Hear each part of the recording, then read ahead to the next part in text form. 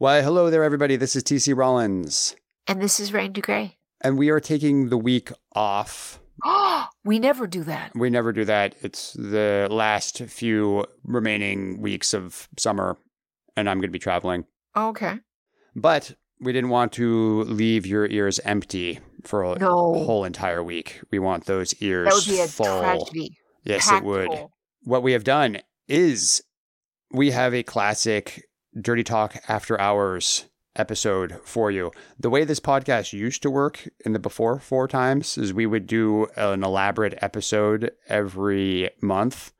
And then every week we would do these after hours for our Patreon listeners. And after every single big, long, complicated production of an episode, we would have a follow-up where we would throw in all the information that we learned but didn't make it into the big, elaborate production. That is what is coming at you this week. You are going to be hearing our Come podcast follow-up episode. For those of you who might not have been around, back in the summer of 2019, we did a 3-episode arc. 1 episode on blood, another episode on shit, another episode on cum. I remember that trilogy. Mm-hmm. Yes. So this is the Come follow-up After Hours episode. It's interesting listening back to it. I listened to it earlier today in preparation for this. And it's funny because we were just coming back from a 2-week hiatus. When we recorded this follow-up episode, you were in New York at the Insects Farm and had just done another photo shoot where you did some religious nun play. So it's kind of apropos that when we recorded this episode, we were just coming back from a brief vacation. And now we're giving this to you as filler because I'm going to be on a brief vacation. And it was released the same week as this is being released now, but back in 2019 in the before 4 times. Now I want to do some religious nun play. You always want to do religious nun play. I know, but now I'm inspired. I'm going to go off and do that right now. We'll catch you all later. Yeah, you go do that, and then the rest of you just hang around and listen to this classic follow-up from our Come podcast. Enjoy. Bye.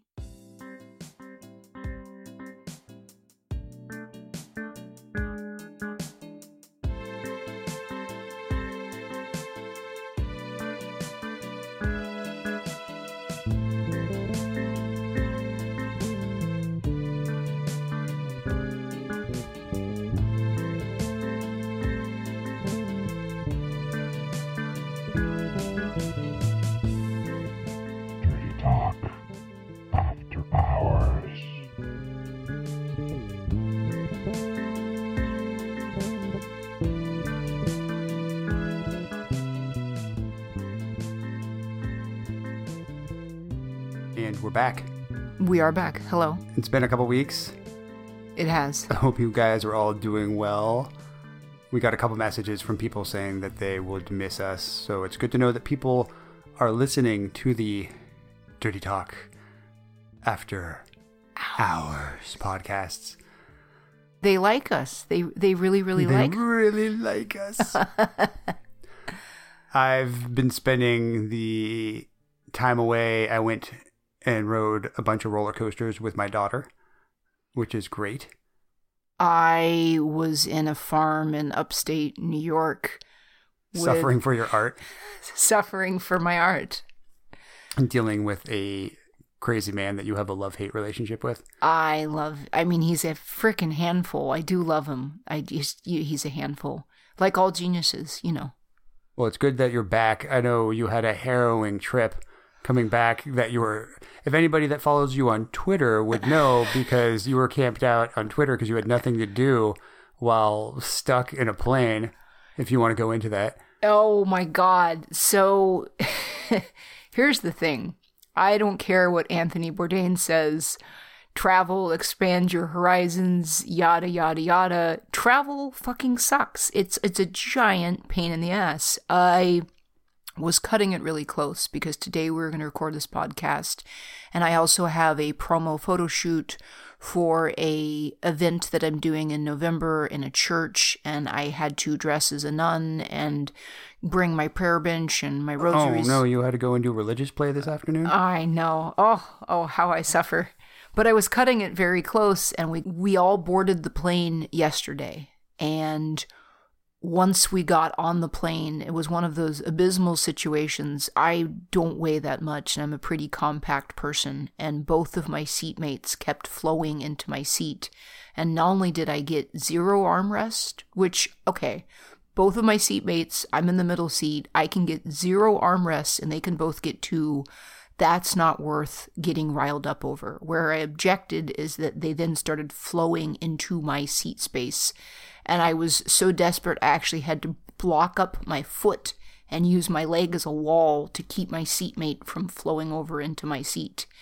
And once we got on the plane, they were doing construction, I guess, at JFK, and they were down to a single runway. And they informed us... One of the busiest airports in the world. One of the busiest airports. They informed us that there were 30 planes ahead of us to use this single runway. And after we had been sitting on the runway for 2 hours, they informed us that a weather front had moved in and they couldn't even take off. And the longer that we were kept in this plane, the muggier it got, the more restless people got, and people, let's be honest, there was a lot of people farting. And the air just got compressed and full of dry, rank farts in my eyeball. And what I had was access to the internet. And I was doing a tweet storm yesterday. So if any of you all follow me on Twitter, you were aware of... I didn't get home till 2:33 in the morning. Yeah, the plane landed. You contacted me to pick you up because I am normally awake in the middle of the night. You are, because you're a nocturnal vampire. That's when I thrive.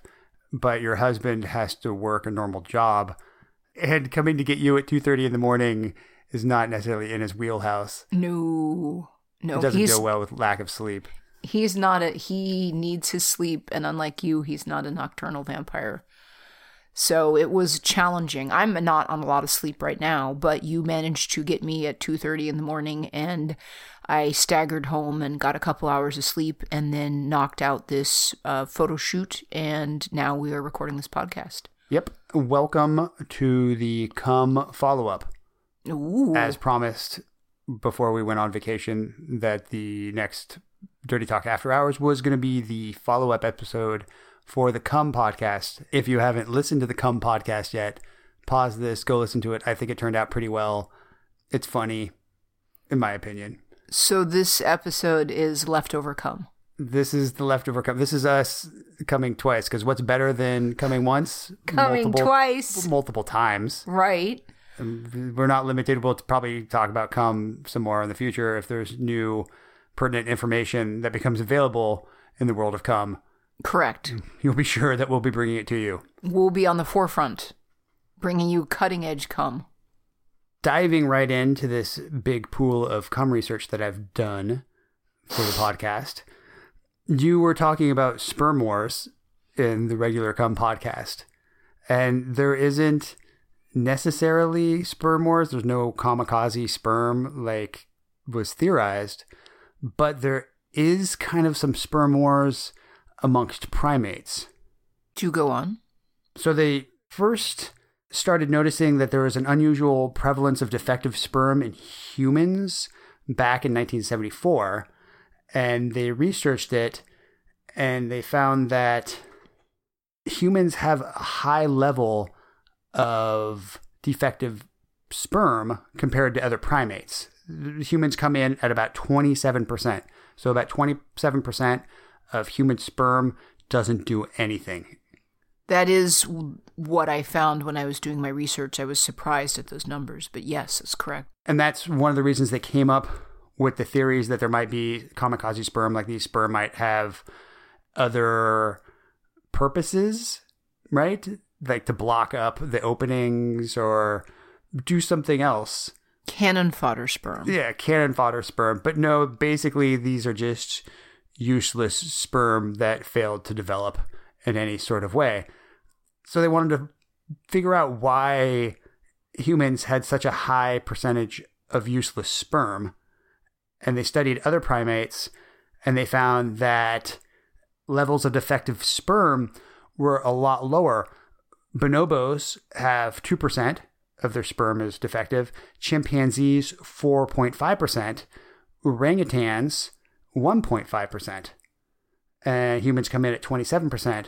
And they were theorizing that it might have something to do because we wear clothing and we can't regulate body temperature, and that maybe the temperature has something to do with it, or there's other environmental factors involved with our sperm counts, or our effective sperm being so low, until they came upon gorillas, and they saw that gorillas had 29% defective sperm. Do gorillas run fairly monogamous? Yes. Mm-hmm. This is what they found, is that in primate species, the more monogamous the species, the more they can afford to have useless, lazy sperm. Because there's not as much sperm competition. And they also found that the size of the testicles comes into play here as well. Compared to our body size, the human testicles are fairly small when you compare it to bonobos and chimpanzees. They are mating a lot more often with a lot more different partners. So there actually are sperm wars, sperm competitions going on amongst these primate species, bonobos and chimpanzees. So it makes sense that they need a higher percentage of effective sperm in order to fulfill their biological imperative and procreate. So they need larger testicles. They have huge testicles compared to their body size. They don't have time for lazy sperm. Yeah. And if you think about it, it makes sense, because if you look at rat species, they got massive, big, I mean, people use that as a euphemism, rat balls. Pendulous, dragging rat I guess it's not necessarily a euphemism. It's very accurate. The rat balls are... But if you look at how often rats have sex, and that they can have sex with multiple different partners, and there's multiple different male rats having sex with female rats, and when there's a lot of sexual competition, you need big balls to produce a ton of sperm, and you also have to have high levels of effective sperm. Because you need to drown out your competitors. Yes. That's what's happened to humans, is that as the species becomes more and more monogamous with humans and gorillas, because gorillas essentially live in large polyandry groups where there's one male gorilla and you'll have a lot of female gorillas. What happens to all the spare adolescent male gorillas? Where do they go? I don't know. Just go get out of here, kid. Find your own way. Oh. They have to go and find their own women, their harem of female gorillas. But the math means that there's got to be a lot of young adolescent bachelor gorillas living by themselves. That's tragic. I would have to do the math. I'd also have to look at the percentage of males born to females, because if there's a higher percentage of female gorillas born, then it would all work out mathematically. I didn't do that. No, research. here's it. I believe it's the same thing as with lions. There are actually packs of adolescent young male lions that are cast-offs. They don't get to have their own harem, and they're just living by themselves, and you'll see this ragtag bunch of young boys like living together, and they don't have a tribe to be part of. Oh. It's tragic. They don't have their pride. No. They're still alone in the world without any pride. Oh. I guess the same happens to male gorillas. I didn't look into that. I didn't look beyond the gorilla phallus. You just focused on the testicles. I was and nothing too busy else. looking at gorilla dick, and I didn't see past the social structure. Okay. The other thing that they have found is that our defective sperm rates have increased since they started looking at them back in the 1970s. That's because people are getting soft these days, soft and weak. Yes, soft and weak. Maybe they're getting more monogamous. I would think that's the other way around. I would think it would be more of an environmental thing. They theorize it's more of an environmental impact. Right. The other thing that I thought was interesting and of note, when they were comparing the penises of a lot of different species of primates. The human penis is fairly featureless, and you can find charts. I've looked at them. You've spent a lot of time looking at monkey dick. For research and education, you for you all out there, I have spent my fair share amount of time just comparing monkey penises. But if you look at them, they all have various different shapes and sizes. Like we talked about in the regular podcast, it's theorized that the shape of the human genitals are such to maximize sperm displacement when there's competitiveness with that. But they have also found that compared to other primates, the human penis is quite featureless. There's not as many bumps and ridges and weird twists and all sorts of things. It doesn't look like duck dick, is what you're saying. Yeah. And what they find is that the more monogamous a species is, the more featureless their dick, because they don't need the competitive advantages that these other features have. And they were curious about this because they've looked at most cultures, and most of the cultures they found, most of the hunter-gatherer cultures, they did primarily practice monogamy, but polygamy was reserved for the higher status men in the tribe where they would have multiple wives. But in most subcultures and base cultures, I guess monogamy was the standard, and that's why we have developed small testicles, low sperm rates, and a featureless penis. That's what monogamy will do to you. It'll shrink your balls, it will make your sperm weak, and it will make your dick featureless. That's what you get for monogamy. Okay. So what you're saying, go out there and start messing around, build up those sperm counts. And you'll get massive huevos, and then you'll have a twirly dick with a little propeller on the end of it. Whee! I don't think you're really selling polyamory there. Okay, you won't get the propeller. Propeller dicks. I was lying about that. I could throw in the Good Place reference with the dick, like with the wind chime dick. You didn't see the Good Place. It's really funny. It's anyone listening to it is going to think that my wind chime dick reference is hilarious. If that's, you're welcome. But you go ahead, as you brought it up, go ahead and throw it in. Okay, so I'm just gonna be over here shuffling papers. Okay. You're shuffling it all over my punchline, and now the moment has passed. What is this?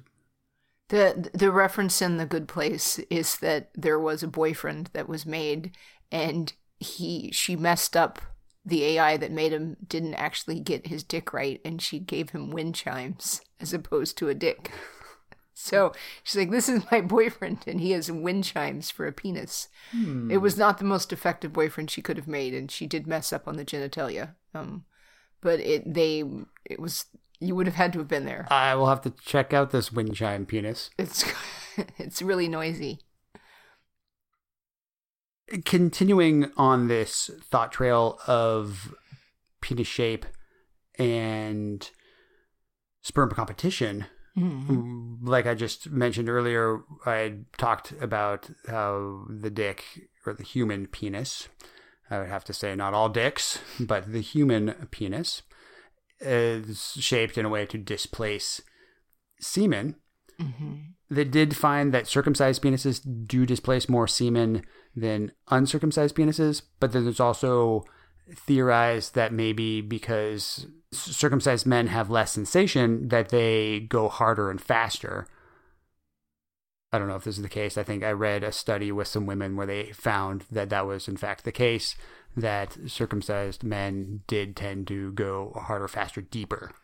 That has not been my experience, but I read a study with multiple women that confirmed this, so that could be why they're displacing more semen. One of the things that can happen with uncircumcised men is this piggybacking, aka self-cuckoldry, fertilization by proxy. When you're displacing semen, let's say that I'm not circumcised and I am proud of my au naturel. If I were to go and have sex with a woman that just had sex with another man who deposited some semen inside of her. I displaced some of his semen, but in the process trapped some of his semen after I withdrew under my foreskin behind my coronal ridge, and then went and had sex with another woman. I could deposit this semen that I was intending to displace into the other woman, and I could fertilize the other woman with this foreign semen. That's why they call it self-cuckoldry. So it is possible for this woman to become pregnant by a man that she has never had sex with. Wow. Because I, being uncircumcised... And slutty and uncircumcised.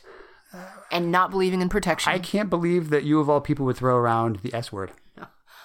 I'm saying you're banging the one chick without the condom and you're uncircumcised and you're hoovering out some other guy's spunk so nobody here is using protection and everyone is playing a round robin of banging. So the first woman is having unprotected sex with multiple partners, and one of the men that she's having unprotected sex with is also having sex with multiple partners. I mean, okay, I didn't mean to use the S word, but I'm saying that's a lot of... Are you slut-shaming me? No, I'm just saying that obviously no one believes in protection. And have there been any case studies of this actually happening? I believe so. I looked into it. I couldn't find any specifics. They have seen this in insects. There has been studies that show this happens in insects, but it is possible for it to happen. Right. Theoretically. I don't know. You would have to go, people would have to suspect. There would have to be something quite drastically different about the baby and have them suspect that the father wasn't actually the father, and then figure out who the other guy was sleeping with and what guy that lady was sleeping with and whose sperm he collected under his foreskin. There's a lot that would have to be involved to figure out what had happened there. It's funny that you mention that, because now that we have these new DNA testing and you can do the 23andMe and people will do that as birthday gifts and Christmas gifts. Hey, let's all get tested. You keep hearing stories. I was just reading the other day, this daughter, 23-year-old daughter, she, as a Christmas gift, got this DNA testing for her and her parents, and they found out that her father is not her father at all. She has no genetic relation to her father at all. Interesting. As it turns out, men evidently are incredibly driven to pass on their sperm so strongly. That's why we're talking about sperm competition. Yeah, hear me out. That time and time again, they are finding out that men and doctors and lab techs that worked at sperm banks keep using their own sperm. Oh, yeah. So she was a test tube baby, and that her parents believed that it was her father's sperm and her mother's egg, and it was indeed her mother's egg, but the doctor replaced the father's sperm and used his own, and she grew up believing this was her father, and she went and got the genetic testing, and they are finding that all over the place, these sperm banks just had the doctor or the lab tech or whoever was in charge being like, my sperm is the best sperm, and creating all these babies. I did read an article. There was a doctor, they believe... It's like 68 children. Or I thought it was a couple thousand. I thought it was like 68, but he just... It was a gynecologist that kept using his semen. Just his sperm, no one else's sperm, yeah. Sperm competition's fierce. They have theorized that possibly schmegma might have something to do that could play a role in this piggybacking, because it's theorized, they haven't really tested it yet, but schmegma could have anti-spermicidal properties to it, and it's also sticky and viscous, so it could trap sperm in the schmegma. Clean your junk, the other guy's sperm could be stuck in the schmegma, so because obviously this piggybacking, aka self-cuckoldry, aka fertilization by proxy, isn't such a big issue that we haven't evolved past the foreskin, because it provides more utility as a gland's protector than if this piggybacking was actually a large issue going down the line. It would probably have been So the issue is that the people don't believe in Eliminate. soap and water, they don't believe in protection, and everyone's highly promiscuous. I mean, there's a lot of factors that have to play. Like, who of the many people have I banged today, and they're all coming at me with cottage cheese dick, and I'm not saying anything. That's okay. Right. My dick is smegma free, just so you know, because I bathe daily. I appreciate that about you. The other thing along these same lines is semen coagulation. Okay. Go on. They have found that possibly semen coagulation is an adaptive method to keep the sperm in place. I don't know if you've ever noticed this or not, but the first couple spurts of semen tend to be more liquidy than the last few. The stuff that comes out later on tends to be thicker, more viscous. So the theory is that the first spurts spurt out fast, and so they can be delivered closer to the cervix, so the sperm has an easier chance of getting up inside the cervix. And then the last couple spurts are more viscous and coagulate really fast. They find that it coagulates fast, and then it liquefies in about 15 to 30 minutes later. That's why if you've ever kept sperm in a dish for some reason. As we saw the footage of the vegan cookie lady. And we will get to the vegan cookie lady. I have that in my notes. It becomes more liquidy over time. So the theory is that it initially coagulates to keep it in place. Also, the coagulated sperm could be an adaptation to block other sperm, or the coagulated semen could be an adaptation to block other semen from getting up there because it's harder to displace coagulated semen. So it kind of cements itself in place, allows the first few spurts of semen to get up inside, do the business. Also, theorized that it could be an adaptation because human females tend to walk upright, or at least most of the ones that I interact with tend to walk upright. And so it's harder for the semen to stay up inside the vagina as opposed to other primates that tend to walk on all fours. Also, there's theorized that the tendency to have sex at night, people tend to be more promiscuous at night. They lay down after sex. Women tend not to want to get up and run around and do a bunch of stuff after sex. Hopefully, if you've done it right. You're not running anywhere. Yeah, like Ice Cube said, so deep, I put her ass to sleep. That's how you know you've done it right. Right. But the coagulation might help cement the semen up in there. So if a woman does get up and start walking around, I'm sure you have noticed if that happens after coitus, you tend to get some drip. That is a fact. I've always thought that people were more amorous at night because there's nothing left to do. The day is over. You can relax. Your mind's not going with all the stuff you have to do. And I don't know about you all that are listening, but I happen to find dim lighting more conducive for banging time than super bright, harsh lighting. Not a fan. Yeah, I have found that as well. I don't know if it's a temperature thing or it's just a biologically adaptive thing that humans tend to be more promiscuous at night. There's also the lower chance that you're going to get interrupted by other people or animals or something. There's some weirdos that like morning sex. As I haven't peed, I need to brush my teeth. I look like the ass end of rat balls. It's just not good. I haven't made myself human yet, and the last thing I want to do is bang with unbrushed teeth. I've had relationships not work out because they're into morning sex, and I most certainly am not. Into the morning sex? I mean, it can happen now and then, but we've had plenty of morning sex. I know, but the evenings are more. Finishing up with the semen coagulation, they did examine semen coagulation and copulatory plugs in 40 different primates. And yes, there are 40 different species of primates. There's lots of different species, but I'm wondering we're talking about these lab-coded scientists. I have a PhD and a clipboard. Let me see your sperm. We are going to study how fast your semen coagulates.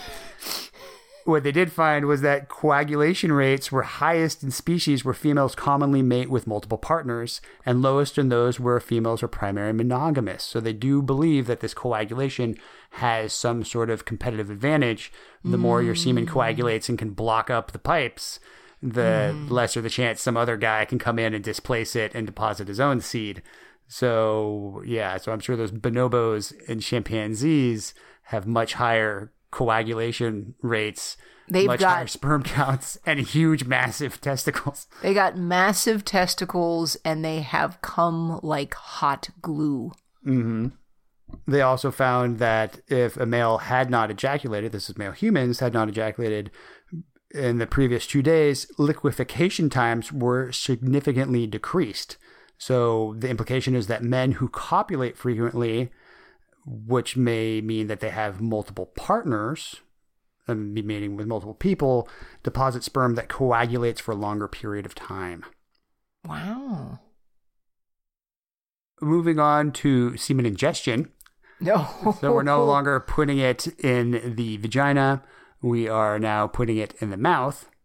Do tell.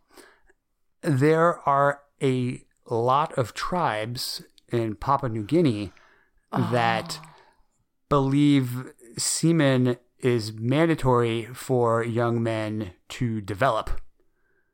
That you cannot reach manhood unless you ingest large amounts of semen. That sounds like a concept that men came up with so they could convince young mouths to blow them. Possibly. But there's also a lot of other reasons that these tribes have some different beliefs. There are 3 tribes that I found specific information about: the Etero, the Kaluli, and the Sambia tribes, all of Papua New Guinea. But I guess this is a widespread thing all around Micronesia, that semen ingestion, or some of these tribes, the Kaluli, the boys don't ingest the semen, but they have intercourse with the older men, and they get the semen that way to assist in their development. Yes. Okay, so if your options are that as a young boy, you're either sucking off an adult male, or he's fucking you up the butt, and that's how you're getting your semen. I'm saying that if I were asked, I would prefer to be in the oral copulation tribe, because how are they're not having proper douching. How are these young boys figuring out how to clean their butts? They're smaller built, and it's like, hey, you can't really clean your butt, and I'm going to take... They eat a higher fiber diet. I mean, think about it. They're living in Papua New Guinea, they're probably just surviving on twigs and berries. So they're having these little clean, efficient rat poops. Yep. Ping, ping, ping. And then... A growing boy needs his vitamin jizz. Oh. And then what about ripping and tearing and the size purport? That just... Oh, I'm not sold on that one. I'd much rather be part of the oral sex tribe. In the Sambia tribe, boys are removed from their mothers at age 7 because they need to rid themselves of their mother's contaminated blood. Right? How do they remove the contaminated, weak female blood? Well, they perform ritual bloodletting. The process is they take long, pointy sticks, shove them in their nostrils, and make them bleed. So they induce profuse nosebleeds to rid themselves, because you need to become a man, and so you need to rid yourself of your mother's poor influence and bleed out the blood that she's put inside of you. I guess it's kind of like a ritualistic menses. Wow. So they shove sharp sticks in their noses. The separation from their mothers is due to the fear of the women in the tribe. The men are taught at a young age that the woman's ability to emasculate and manipulate men is something to be feared. The women possess what the Sambia called tingu, through which they use their manipulation skills. I thought that Western men were afraid of manipulative women, but thankfully we're not being ripped from our mothers at age 7. And shoving sharp sticks up our nose until we bleed. Yes. Wow. To combat the woman's sorcery, the men must go through the rites of passage in which they learn to safely have intercourse with a woman, because, of course, there's an unsafe way to have intercourse with a woman, and she will gain power over you, and there is a safe way to have intercourse with a woman. So they need to learn that from the older males.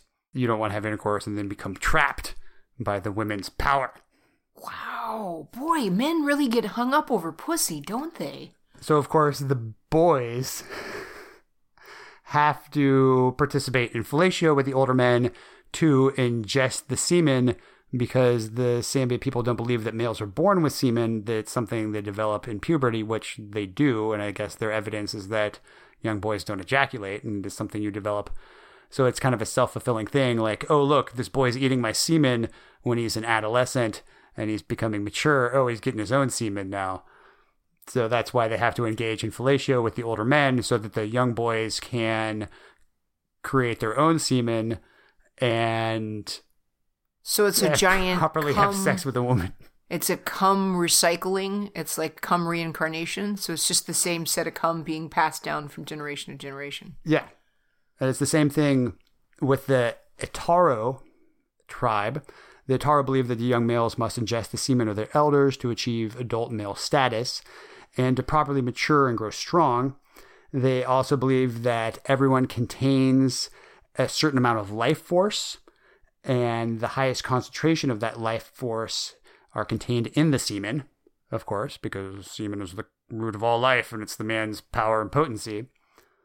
This life force passes to others through sexual relations, and women are seen to waste the life force if they do not get pregnant after sexual intercourse. So if they're bleeding, they're just wasting out all that I've given you so much life force. Why are you wasting it? So instead, I'm just going to pass it on to this young man so he can become a man. Right? As people get older and their bodies weaken, this is attributed to the depletion of their life force. And most of the men do marry, even though they have this very complex relationship with the women.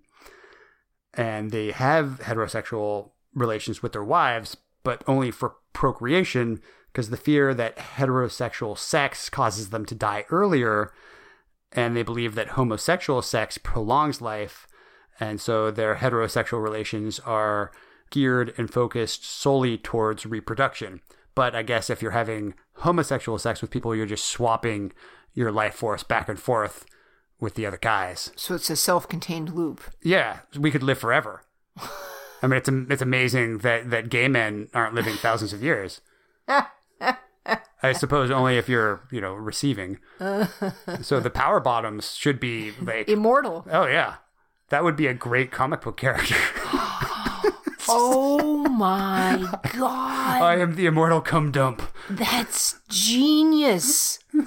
Wow, I'm sold. I'd read that comic. I love that. That's like Highlander. I mean, but just put the... What is the root of your power? Oh my god. I fucking love that. Wow. That's okay. Woo. I can see the cover and everything and the story arc and my life force is getting low. I've got to go. Time for a gangbang. Yes. Wow. Okay. Do go on. The Kaluli culture essentially sees it the same way. Homosexuality is practiced. However, it is reserved mostly as an initiation for the young boys.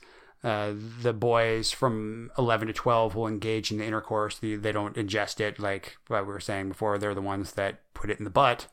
Mm-hmm. And they engage in the intercourse with the older men who are picked by the boy's father, which I guess would be a strange thing if I had a son, to me in my limited Western point of view, going out and deciding which of my friends is going to start buggering my child. Oh. Like, you there. I give you my child's ass. Oh.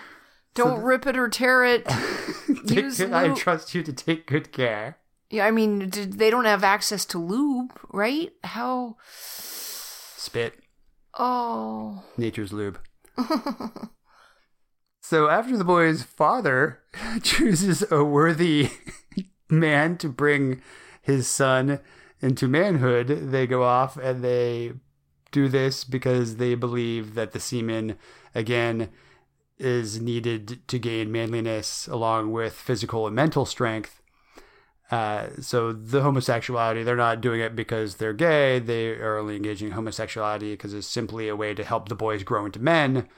And they point out again that the men point to the rapid growth of adolescent youths, the appearance of peach fuzz, and all these other traits of manhood coming about because, of course, they're taking these boys when they're 11 and 12 and doing this to them. So it is self-fulfilling. I guess they never thought, we're just going to not fuck this boy and we're going to see what happens, because we'll just keep fucking them when they're 11 or 12. And of course, no, look, they're turning into men. And it's obviously my semen that is turning into men. There's no control group of boys that aren't getting fucked in the ass. And they mature normally anyways. They're not approaching it scientifically. What if you get a guy who he's not skilled at pacing, or he tears you, or you have to relax? Then you have to blame your parents like everybody else does for your problems. That's true. That's true. Moving on from semen ingestion, we are going to be going into some semen injection. I did find a case of a 33-year-old male who was complaining of some severe pain. He did have chronic back pain, but he started complaining about a severe pain in his upper arm on his right side. And he went to the hospital, was complaining of this lower back pain. Through the physical exam of his upper and lower limbs, they revealed that he had a large abscess in his arm, which was semen. Say what now? What they learned from this man was he had somehow got the idea that if he injected himself with his own semen, it would help cure his chronic lower back pain. What? Upon further investigation, the patient disclosed that he had intravenously injected his own semen as an innovative method to treat back pain. He had devised the cure independent of any medical advice. Upon further interrogation of this alternative therapy, he revealed he had injected 1 monthly dose of semen for 18 consecutive months using a hypodermic needle, which he had purchased online. Oh. But upon this occasion, when he found himself in the hospital with this abscess, the patient had injected 3 doses of semen intramuscularly into his upper arm. And I guess, I don't know why after 18 months he didn't realize that injecting himself with his own cum was not doing anything for his lower back pain. So, well, I just got to keep trying it. It's a long-term solution here. Of course, the doctors were curious, and they performed a comprehensive review of medical journals, Google Scholar, PubMed, and the wider internet to see if there was anywhere they could find use of intravenous semen injection for the treatment of back pain, as well as for other medical and non-medical uses. There were no report. They couldn't find any other reports of anybody doing this. This was the very first case. There were no cases of intravenous semen injection into humans found across all the literature. And this is the first recorded case of, I guess, anybody intentionally injecting themselves with their own cum. I have an idea. My back hurts. I know how to fix this. All I need is a syringe and my own cum. My own right hand. I am a genius. Wow. I think he deserved his abscess. I'm sorry. 18 months of treating himself with his own cum and nothing had... I just got to keep trying. You got to stick to it. You got to believe. Generations of fucking boys and they become men. I mean, come on. I think people that choose to intravenously inject themselves with their own semen are probably not thinking straight to begin with. Yes, that's a fact. That brings us to the semen cookies that you mentioned earlier. The last thing I have on my list of things to cover was One of the proponents of the semen facial that we talked about in the Regular Cum podcast was a lady that is vegan and has a video on YouTube where she describes how to make semen cookies. With great joy and zest, she describes in full enthusiastic detail.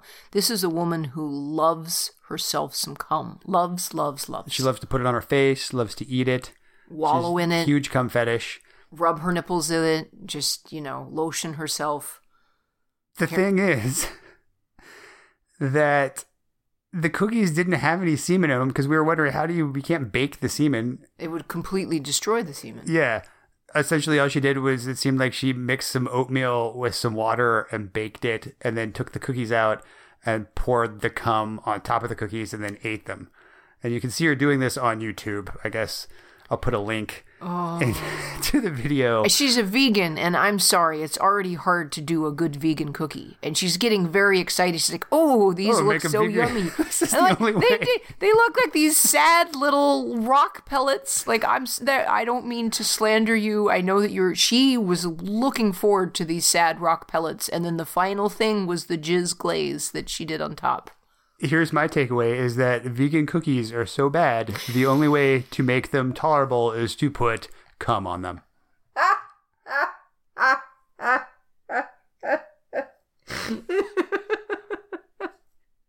Those cookies looked so fucking bad.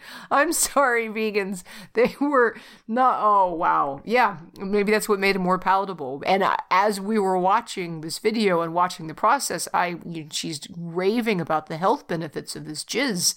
And I'm thinking, you can't possibly cook this stuff because it's going to completely bake out all of your little soldiers.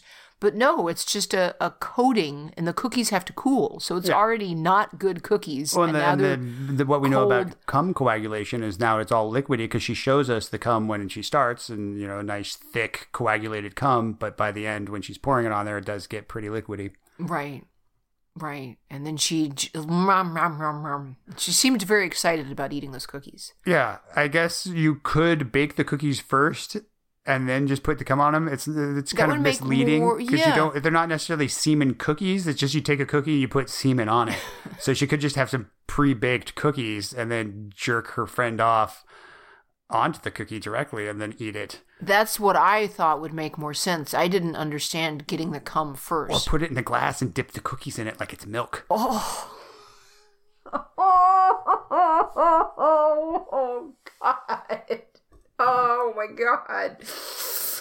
Wow. Visual. Whew. Yeah, she could do that. That's fucking fuck. Whew. That's all I got for you. I've shot my load. I see what you did there. Anything else that you care to add to the conversation, Mr. No, Gray? that's so much cum. I'm up to my eyeballs in cum. It's a lot of cum. Yeah. Wow. Well, that's all the cum we got for you. We hope that you enjoyed the cum podcast and this follow-up. Wow. I still can't. I'm still seeing her dipping the cookies in the cum milk. I can't get that image out of my head. Thank you for that. You're welcome. Ooh. You're going to sleep well tonight. Oh, yeah, or something. Well, we'll talk to you next time. Thanks for joining us. Over and out, my friends. They can't hear you when she just did a little salute, 2-finger salute. I always do a 2-finger salute, but I realize that doesn't quite work. Yeah, that doesn't work on an audio podcast. You were all just given a very jaunty salute. You're welcome. Bye. Bye.